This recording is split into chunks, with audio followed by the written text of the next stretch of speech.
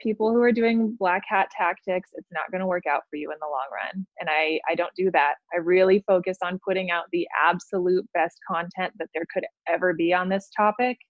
And I'm not going around afterwards saying like, hey, can you link to me? And then I'll link to you.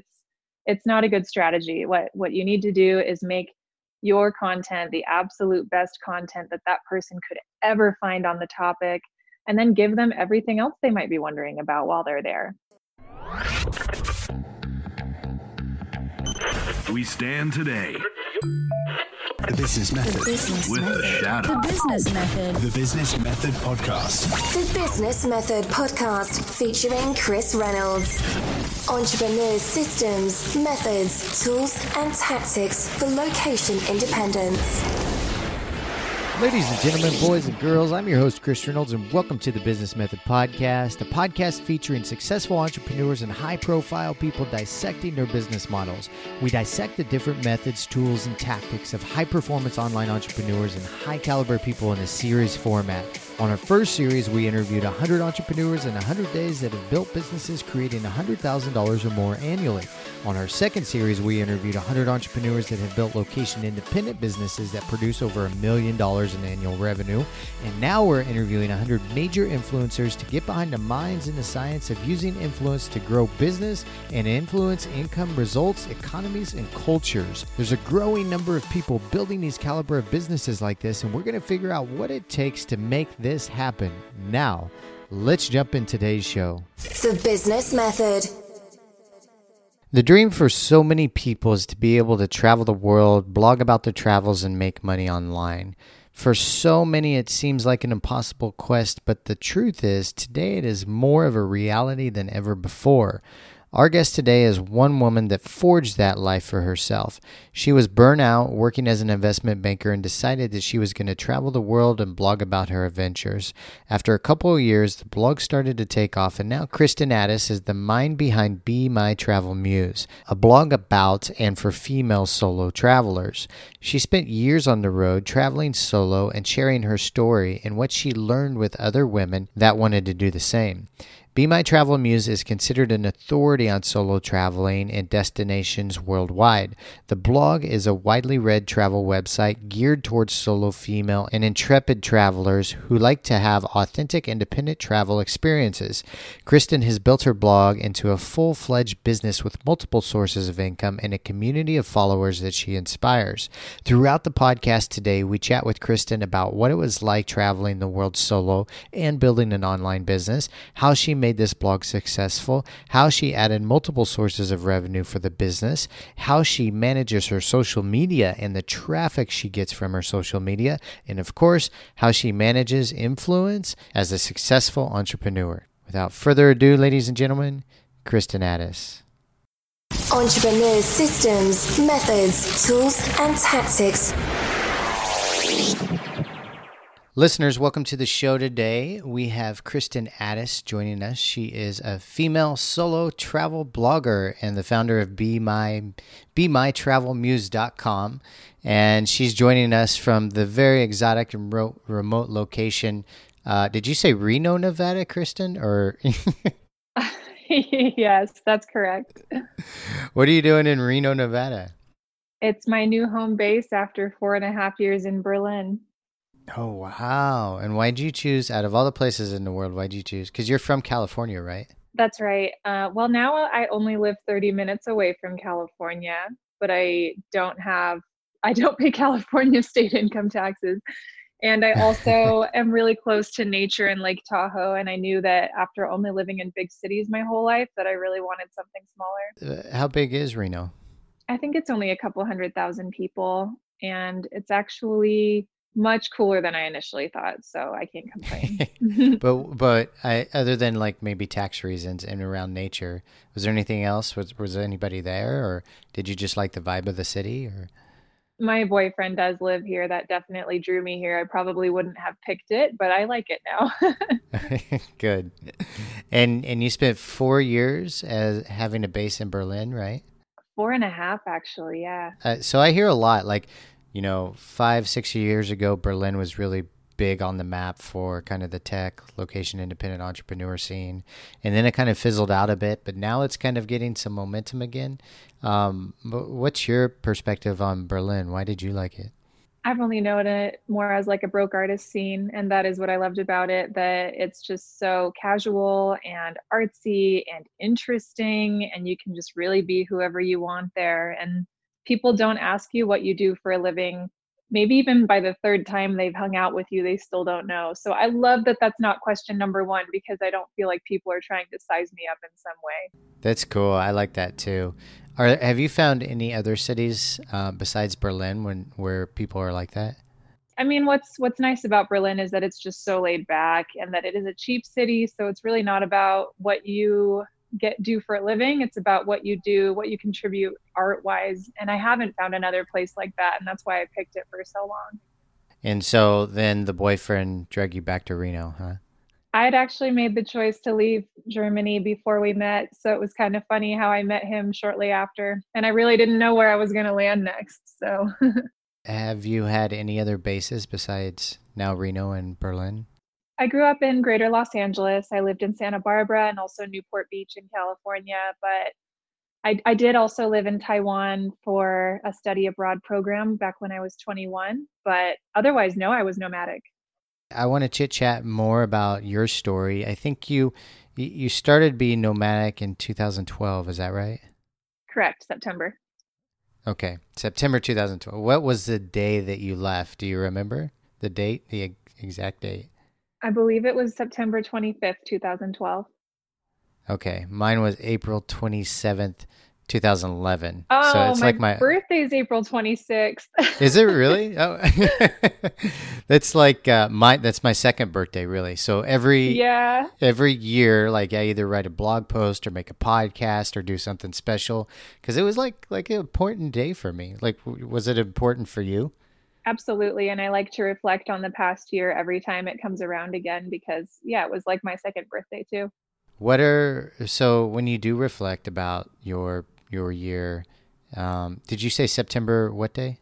25th, I'm pretty sure, but it might be the 27th. I'll have to verify. I know I moved the flight a couple days actually. When you reminisce or when you think about your previous year, what do you think about? Do you have any, do you blog about it? Do you journal about it? I like to journal every day. And though I'm not as disciplined about it as I would like to be, I do reflect every year right around New Year's actually on the previous year, but periodically throughout the year too. And I'm usually absolutely mind blown by how far away certain things seem and how close at the same time. Do you mean like future projects or future goals? It's almost always a reflection on the past, trying to appreciate how far I've come, because I'm sure, as many entrepreneurs can relate to, sometimes it's hard to celebrate your wins when you're so focused on the next rung of the ladder. And so I know I have to do that in order to calm down and be healthy about it. What was the decision like for you to start to travel and be location independent? What made it happen? What was tough for me was the limited time off that I got each year. It was 14 days paid time off. And so, if we were sick, obviously that came out of our vacation time. And that was uncool. I think we have really unhealthy habits and rules around vacation time in the US. So I couldn't even take 2 weeks off at a time if I had accrued it, which was keeping me from going very far. And then I needed a shoulder surgery towards the end of my time at the finance firm that I worked at. And I just remember feeling happier sitting in a chair, unable to move, than being in my cubicle. And I just thought, this is not how it's supposed to be when you're in your 20s. So that really set the wheels in motion. I thought back then that it was one of the worst things that ever happened to me, but now I can see, like so many things, that it was a necessary step. I think that's kind of the way the universe works sometimes. Actually, most of the time when we think it's the worst thing that could ever happen, there's always something on the other side that comes out really great for the most part, I think. So what year did you start the travel blog? In 2012 when you left the US?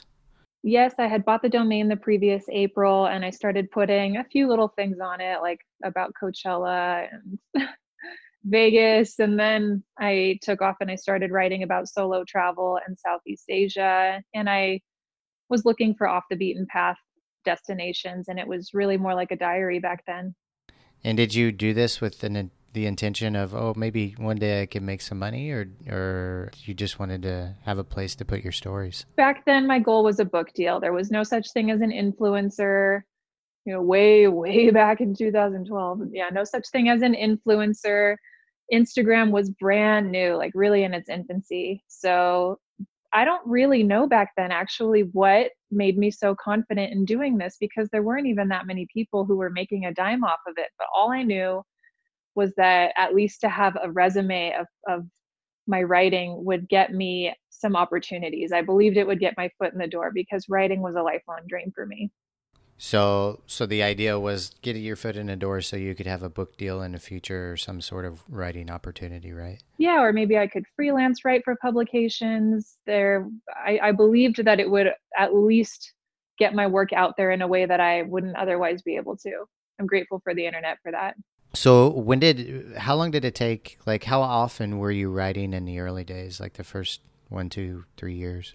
I tried to do 3 posts per month, but I was also laser focused on writing for anyone else who would let me. So I made as many relationships as I could with other bloggers, many of whom were also in Southeast Asia, where I spent the first 2 years of my travels, and just tried to contribute as much as I could to their websites because they had bigger audiences than I did. And I would obviously offer them the content for free, but it would give me exposure to new audiences and a valuable backlink. How long did you do that for? I still do it periodically, not as often anymore. I still write for nomadicmat.com, and I have a couple of others where sometimes we'll trade posts, but I was pretty intent on that, doing as much as I could the first 2-3 years. When did things start to take off for you as like, when did you realize that, oh, I can make money from this and make it a full-time income? What I was able to do, at least within the first year, is get some freelance writing contracts. They did not pay very well, but at least it was money that could keep me going and working from wherever I wanted. So I guess you could say within the first year. But I wasn't actually doing anything more than breaking even until probably my 3rd year. I think that a lot of people don't realize that it's a lot of faith and a labor of love for a long time with a lot of the blogs that are around today. Yeah, I think that's true with so many businesses as well. It's a labor of love for, just like you said, a very long time until things start to take off. Did you ever have any doubts about, this? I guess you were doing it as a hobby and something you really enjoyed. Did you ever have any doubts, or want to give up? Oh yeah, absolutely. I didn't necessarily want to give up, but I realized around the middle of my 2nd year, my money was dwindling. I had actually come home and sold my car after my 1st year to continue to finance my travels. But even that was starting to run low, and I started hitchhiking around China because I just didn't have money for trains. And so that I think paints a picture of how far I was willing to go to make my money last. I was only sleeping in dorms for those first 2 years. I would pride myself on every dollar that I could manage to spend. So if there was a flight that would be 3 hours, but it was several $100s, I would take a cargo ferry for $20. I would do anything. So I really put in the effort to save my money, but I almost took a job in year 2. I was looking at a marketing role for a fast food company. And then I just realized I can't do that. That's what I left. I don't want to work for a company where I don't feel I'm doing anything that's good. Do you have this, say if you did have a job opportunity in year 2 and it was with a company that you thought was doing good things, do you think you would still take it?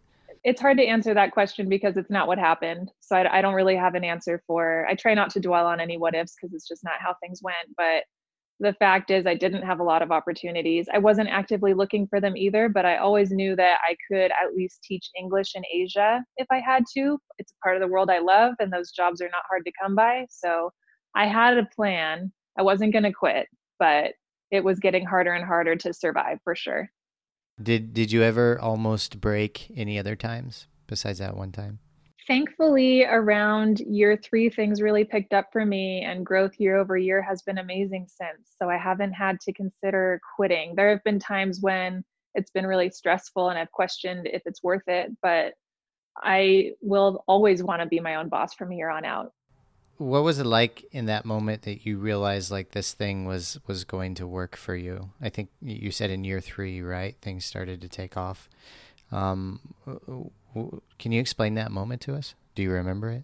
Sure. Yeah, definitely. I can trace it all back to when I wrote a book called Conquering Mountains: How to Solo Travel the World Fearlessly. It's a guidebook for solo female travelers. There just wasn't one out there that was really specifically for women who travel alone yet. And a lot of bloggers had ebooks, but this one in particular just answered a question that a lot of people had. And solo female travel was getting more popular as a concept. More women were deciding to travel. So the iron was hot.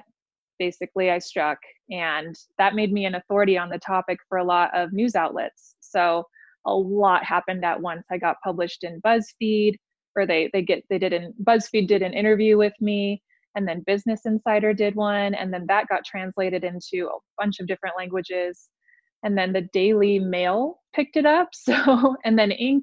So a lot of opportunities arose from that, and almost overnight my blog traffic doubled, and so did my income. So on the topic of solo female travel, have you traveled the majority of this time? Like, I know you're in a relationship now, but you do most of your travel solo, right? Correct. Still do. And do you just tell the boyfriend like, hey, I need to go travel for some time. I'll be back in a few weeks? Well, thankfully, sometimes he's able to come with me, but I think that anyone who is going to date a woman in my position has to understand that this is work and this is what we do. And so it's got to be with someone who's supportive. So I'm curious, like, as a guy, like we don't think there's a lot of cultures out there, especially in North America, where solo travel isn't common, right? It's for females. But then you meet some Europeans or people in South America where it's much more common. So for you as a female solo travel, what are some of the things that you really enjoy going out on your own and traveling by yourself? What are some of the things that make you want to do it? The most important thing, and what I really champion when I talk about it and write about it, is the self-efficacy. You build so much ability to be the chief architect of everything that happens in your own life. I think you realize how much is within your control and how important it is that you take care of things on your own. I mean, if something goes wrong and I'm by myself, there's just no point in getting upset, in dwelling on it, or in trying to pass it off to someone else, because there is no one else. So I just get straight to problem solving, and that's been an incredible gift, and it's served me in all aspects of life. Do you have one moment during your travels that was maybe the most, I wouldn't say euphoric, but eye-opening or inspirational, or one moment that really stands out for you? There have really been so many, so it's hard to pick, but could you share one? I had a really wonderful moment in the Philippines about a year ago when a woman who had been reading my blog saw that I was going to be in her city, and she actually came and picked me up from the airport and took me all around her town for the day.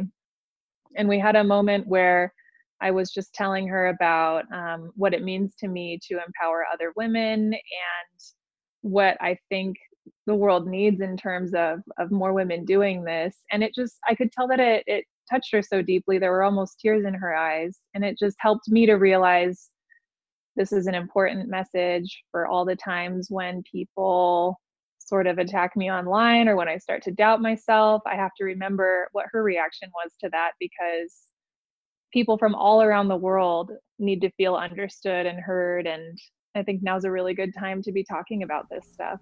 So let's switch now and talk a little bit more details about the business and the influence that you have gained over the years. So currently, like, I was checking out your website and the ways that you make money. You have courses, you have your book, you have traffic on the website, or ads on the website, and then you do tours as well. Is that correct? Yes, and then a couple of books that I've written. What are the names of your books? The one I referenced earlier is Conquering Mountains: How to Solo Travel the World Fearlessly. And then there's also a memoir that I wrote that's been out for a few years called 1,000 New Beginnings. And it was just about my first couple of years solo traveling in Southeast Asia. Which source of revenue, Kristin, is the main source of revenue for the business now? It's really a combination of things, which I think is pretty important if you're going to be in my position, which is, yes, I get ad revenue, from the blog, which is helpful, nice passive income. I'm also hired by brands and destinations to go and promote their destination. Like I worked with Visit Montana, I worked with Visit Idaho over the summer, and those are such natural fits for me because I love the outdoors and I am a big time Idaho enthusiast anyway. So these dream collaborations are a really wonderful source of income, as well as the tours. For sure, that's a helpful way to bring in money. Anything where I can be doing it under my own brand name is a great way. Is it the tour companies that reached out to you to have them come promote, or did you reach out to them, or how does that work? Plenty of tour companies have come knocking on my door, still do all the time, asking if I want to try to fill seats on their tours, and I've turned them all down. I'm not interested because these are my tours, actually. These are Be My Travel Muse branded tours. I do the itinerary, I do the planning, but I don't lead by myself. I have a co-guide every time. So that's super helpful and I think essential. Did you find, so I've done tours before and I've put a lot of events together. Did you find it took a little while to kind of scale it, to bring it, to make it profitable? Because for me, every time I do an event, it seems like, unless, and the people I talk to kind of agree with this, unless like you've have a good solid network that's ready to buy, sometimes it takes 2 or 3 events until, the profit share starts to add up. So I'm curious if you have a similar experience, or for you, it took off and it worked really well the first time you did it. Thankfully, it's been profitable for me every time because I'm able to fill almost every tour. I've only had 1 or 2 that didn't fill, and it's been my readers who come. So I just advertise it on my own channels, and my first tour was to Peru and it sold out in 11 days. Oh, wow. How cool. Do you do anything besides the tours? Do you do anything special, like, have certain parties or celebrations or ceremonies or rituals or anything like that? I would definitely love to in the future. These are really adventure based. So I took a group of women backpacking off trail in Alaska. For most of them, it was their first time ever. So it's pretty cool to teach people how to live off the grid and how to hike with a map and compass. A really exciting one that's coming up is we're going to be swimming with humpback whales in French Polynesia. So it's all very adventurous stuff. Do you do anything to help the women bond on the trip, or do you find like the tours and the adventure just kind of takes care of that part on its own? What I love about them is that we have WhatsApp groups from the trips that are still active over a year and a half later. I find that people bond on their own without me having to push it because, number one, my co-guides and I set a very laid back, silly tone. And so I think that just makes it easier to do these things that can be difficult and out of people's comfort zones because we're laughing and having fun. And I think when you're doing these things together, the bonding is going to happen without us having to try to force anything. And out of like all the ways that you bring money in for the business, what would the percentage be that you think the tours bring in? Let's see. I've only been doing them for about a year and a half, but they probably brought in a good third last year for 2019. And then you said also that you said Idaho, and was it the states or an individual company that has you come up and do some work with him, some contracting work? So they're destination marketing organizations, and they have a pot of money that they put towards marketing, and influencer marketing has been growing like crazy.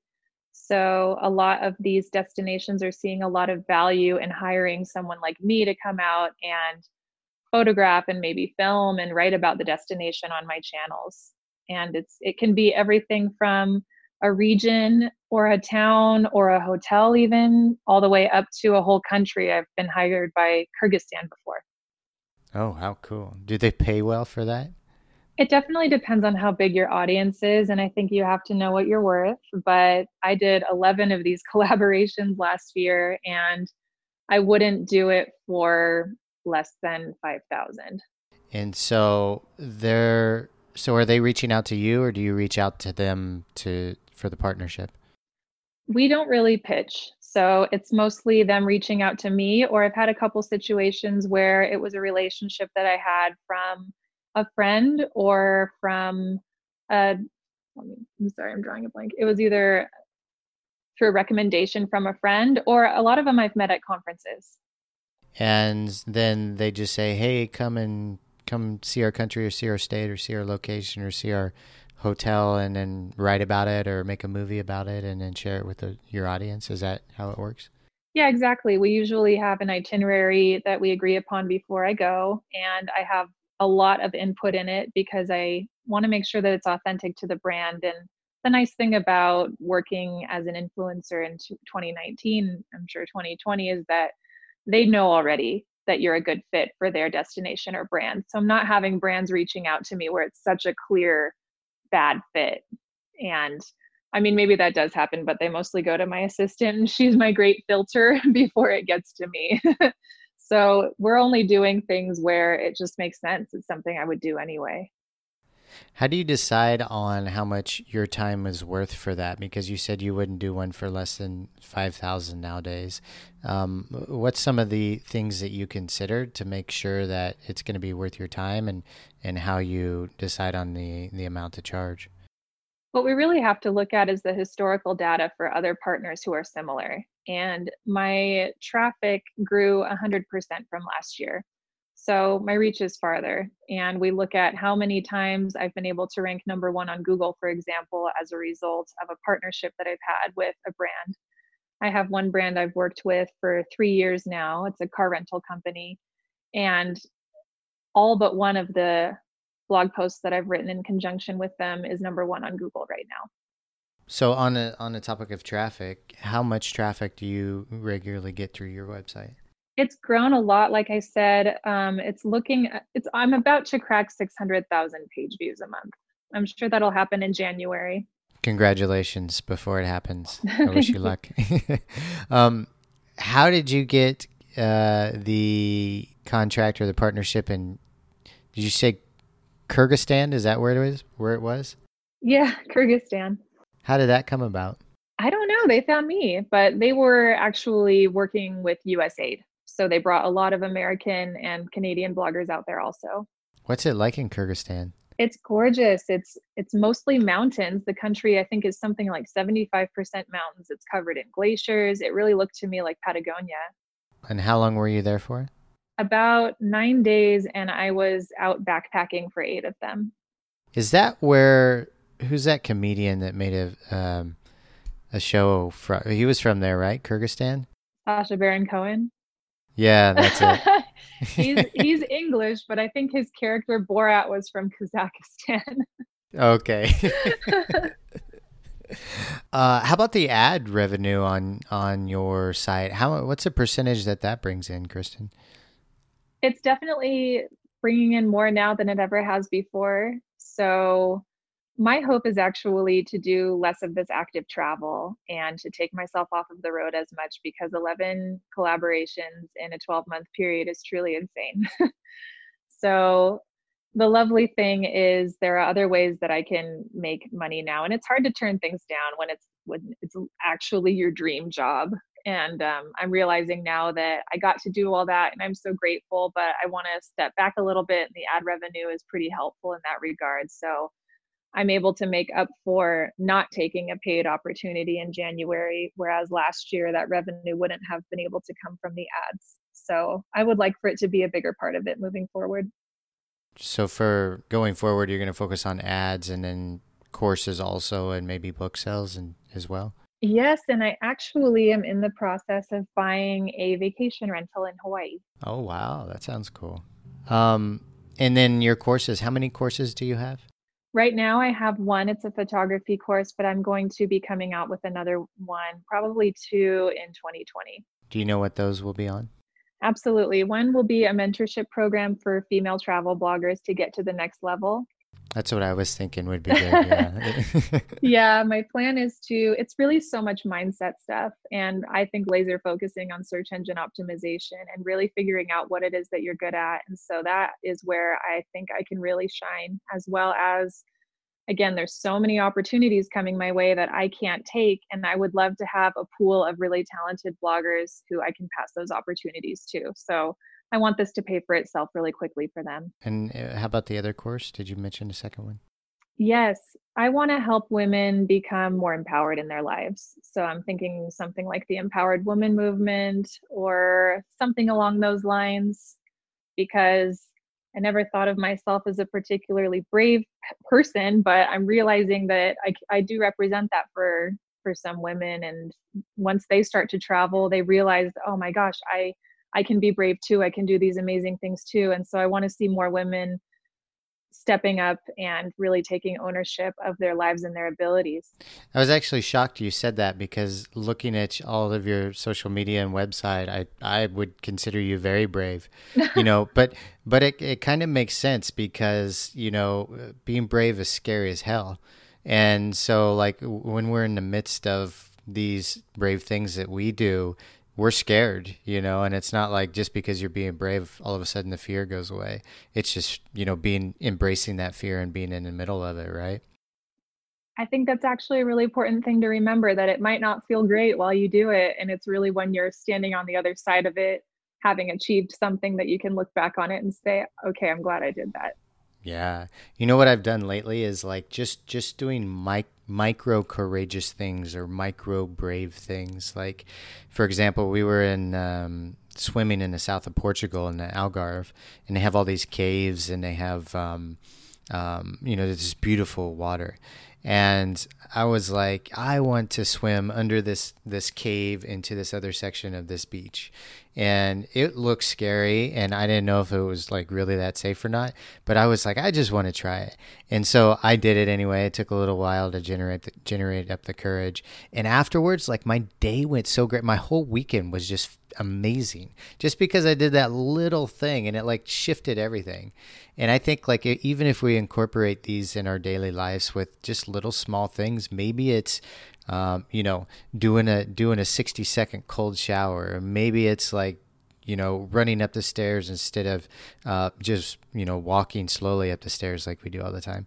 I think it can really change our lives if we do these like micro courageous or micro brave things on a regular basis.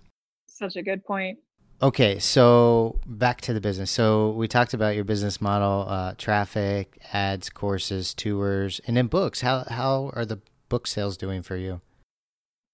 A lot stronger when they first came out, to be completely honest, but I think a lot of people who would have bought it have by now. And so I think there's also a lot of resources out there that people can draw from, and maybe they're more likely to want a course to guide them through things these days. So there's definitely still people buying the books, but back when I first came out with them, I didn't have the ad revenue. I didn't have the revenue coming from getting hired to do opportunities in all these different places. So for me, even to be making a couple thousand extra per month was huge, because I had almost nothing before.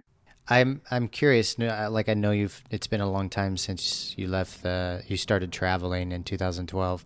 But it seems like you have an incredible amount of content. Like, I was going through your blogs, you have a couple books.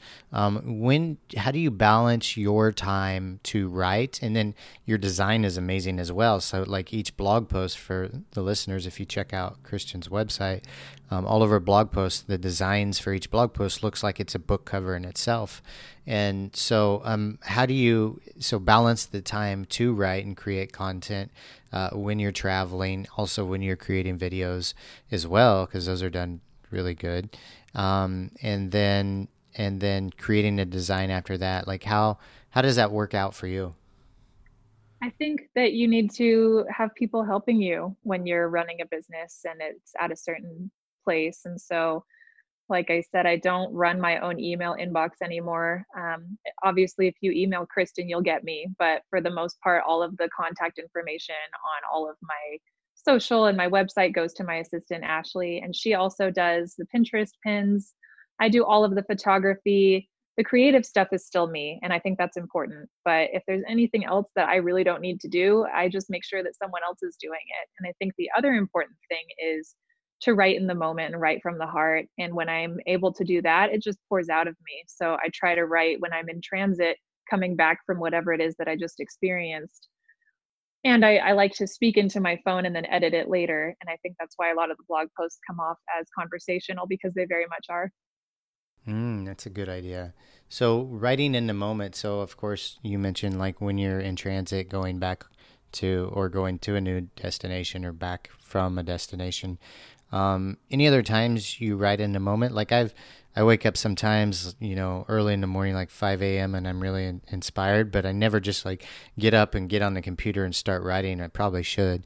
But when do those moments hit you, and when do you decide, and how do you decide to write it?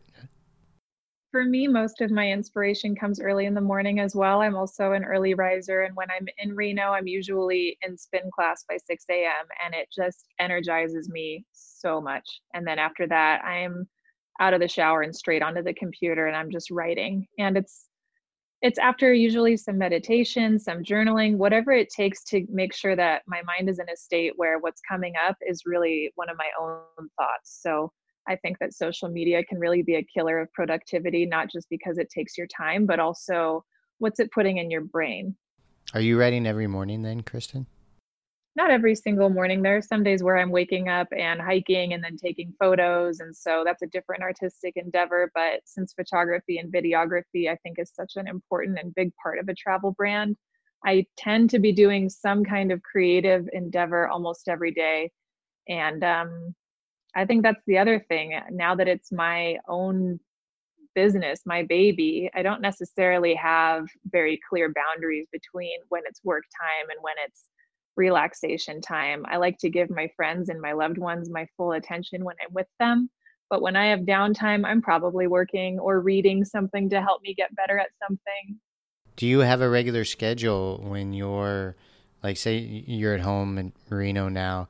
Do you wake up at a certain time? Do you creative work in the morning, or do you just kind of go with? Do you have like most important task you're going to do in each day, or do you just kind of go with the flow? I definitely like more structure. I wake up at usually around 5:30, go to spin class, come back, and then start on my work, because I know that by the afternoon I'm going to start losing steam, and so maybe by then I'll start working on making dinner, because I like to cook for myself when I'm home, since I'm not able to most of the time on the road, or trying to do something else where I'm not looking at a screen anymore. And I also think it's important to journal about what I'm going to do. So I really like John Lee Dumas' Freedom Journal. And you set out your goals for the day so that I'm never sitting down like, oh, what am I actually doing right now? And then when you're traveling, do you try to maintain a regular schedule? It's so hard. I want to, but it's so hard. That's one of my biggest struggles, to be honest. I know how it feels. Like, it is really difficult. Okay, so I want to chat more about kind of some of the ways on social media that you're generating traffic. You're definitely number one. It seems like your top two choices are what's working on for social media is Instagram and Pinterest.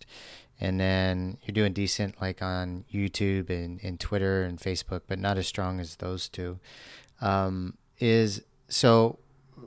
just want to ask about Instagram. Like, what's working for you on Instagram to bring people your way and learn more about your blog and who you are and your travels? What's interesting about Instagram is I feel like Pinterest, for example, is all about bringing people back to your website. But on Instagram, it's all about what you're doing on that platform. I don't think it's a great driver of traffic. And I think most people would agree with me there that it's really not about necessarily trying to get more people to look at your website. It's getting them to understand that part of your brand. So I might have less crossover than I even think between the two. Can you track how much traffic's coming from Pinterest to your website?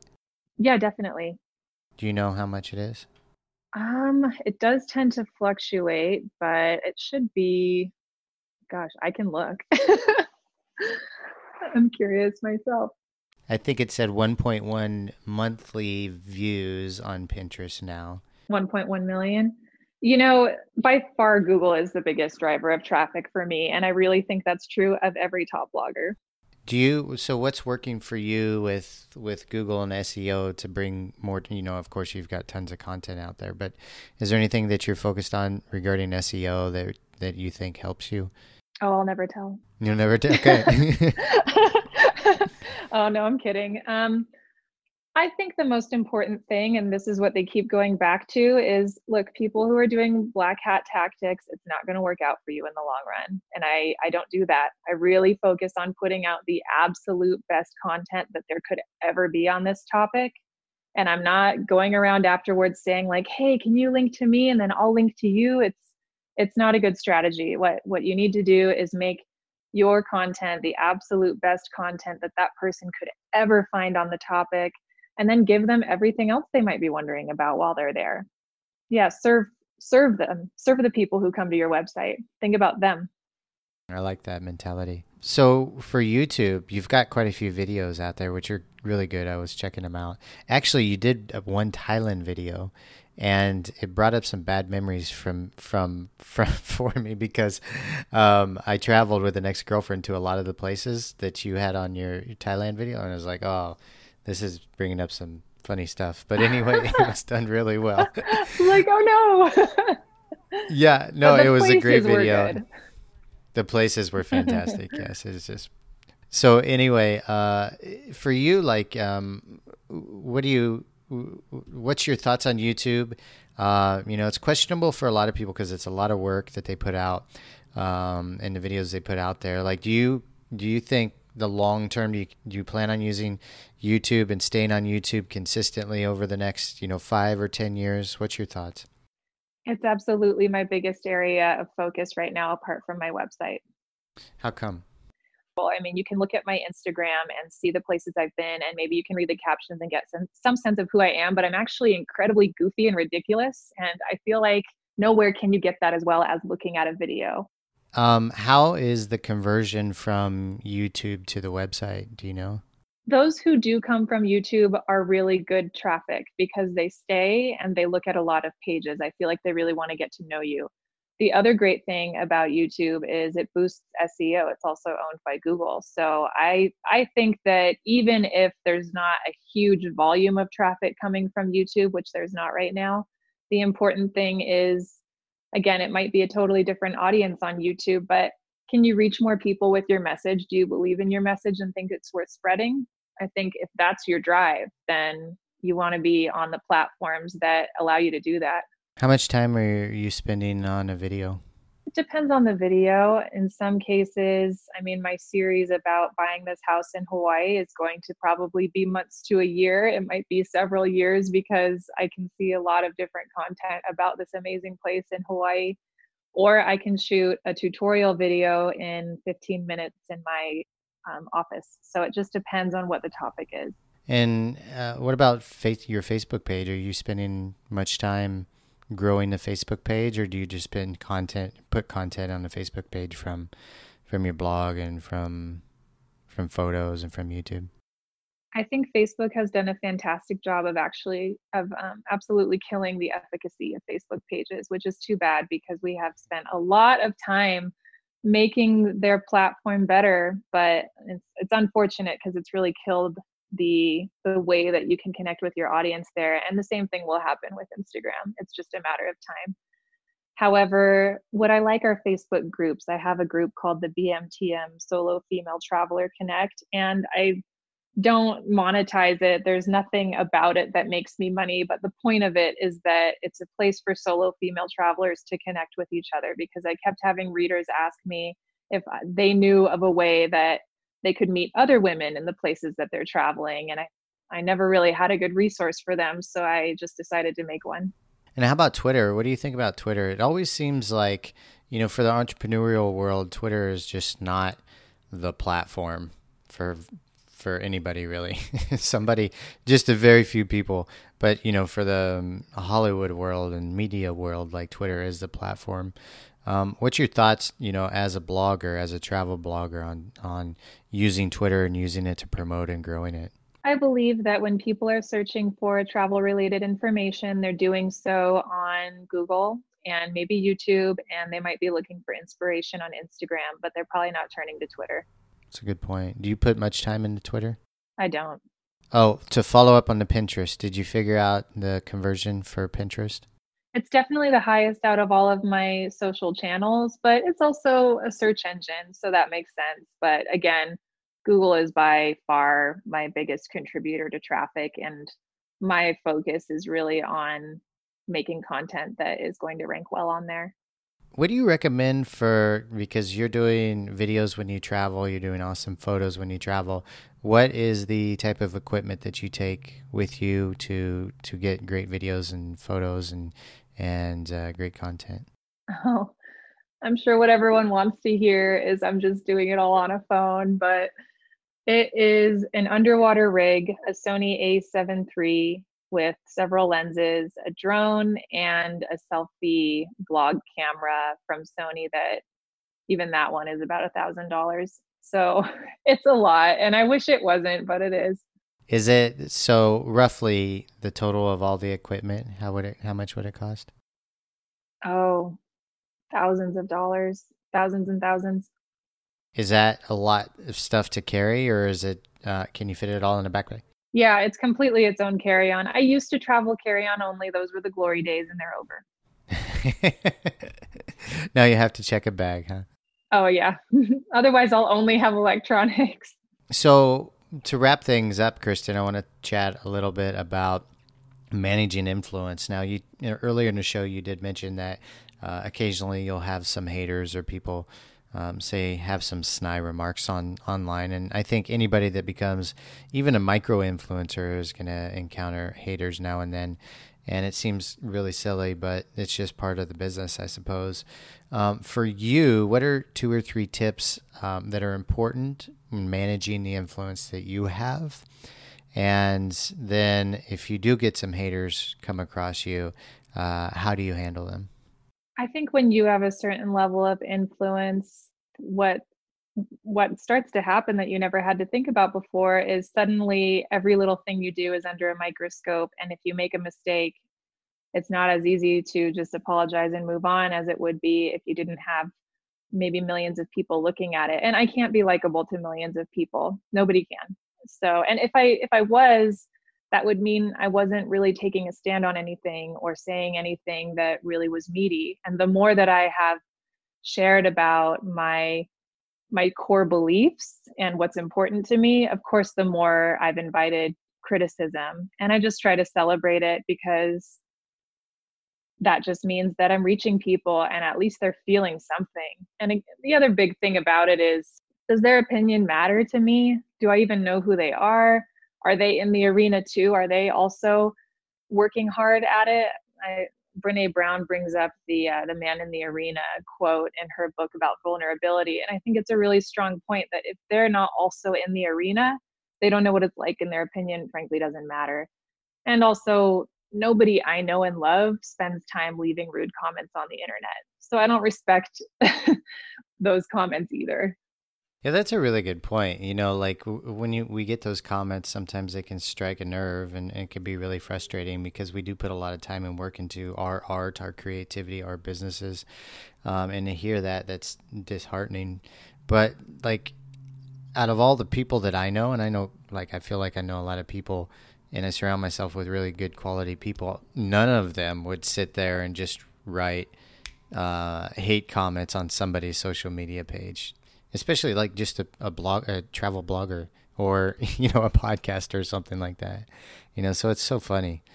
But there's a lot of people out there that do that. Could you share with us, Kristin, like maybe a comment that you came across that really hit you hard, and how you handled it? And then on the opposite side of that, a comment that you got that really lit you up and warmed your heart, that was very impactful for you?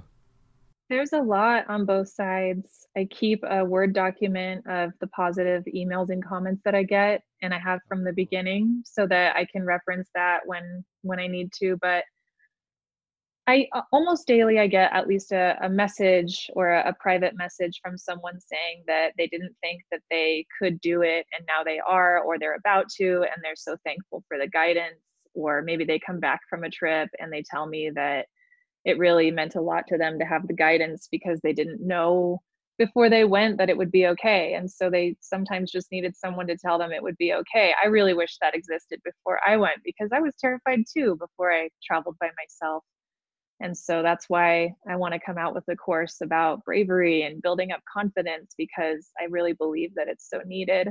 And then in terms of negativity, I mean, people will body shame, which is hilarious, or they might even, try to say that they've been a follower for a long time, but XYZ is something that they just can't get behind and they're unsubscribing. And I'm really just like, okay, bye. That's fine. If it really, the funny thing is, I find that I almost don't need to respond to rude comments because someone else in my audience will often jump in and say something or defend me. But if something really requires my response, I try not to respond when I'm angry, or if I am triggered by it. I give myself some time to cool off. I remind myself that this is really not about me, it's about them.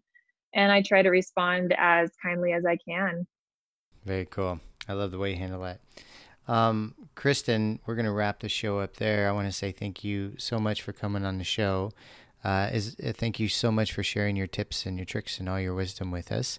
If the listeners want to reach out and learn more about what you have going on, where's the best place they could do that at?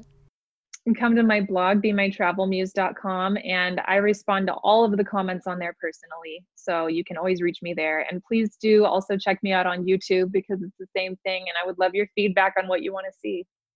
Yes. Awesome. Kristin, again, thank you so much for coming on the show. Listeners, thank you guys for coming on as well. And we'll see you on the next episode. Goodbye, Kristin. Goodbye, everybody. Hey listeners, thanks for joining us once again. We wanted to remind you about our high performance productivity coaching and our 5, 6, 7, and 8-figure private masterminds. These are all designed for entrepreneurs by entrepreneurs to help you scale rapidly and grow. Check out all the details at thebusinessmethod.com. That's thebusinessmethod.com, and we'll see you all on the next episode.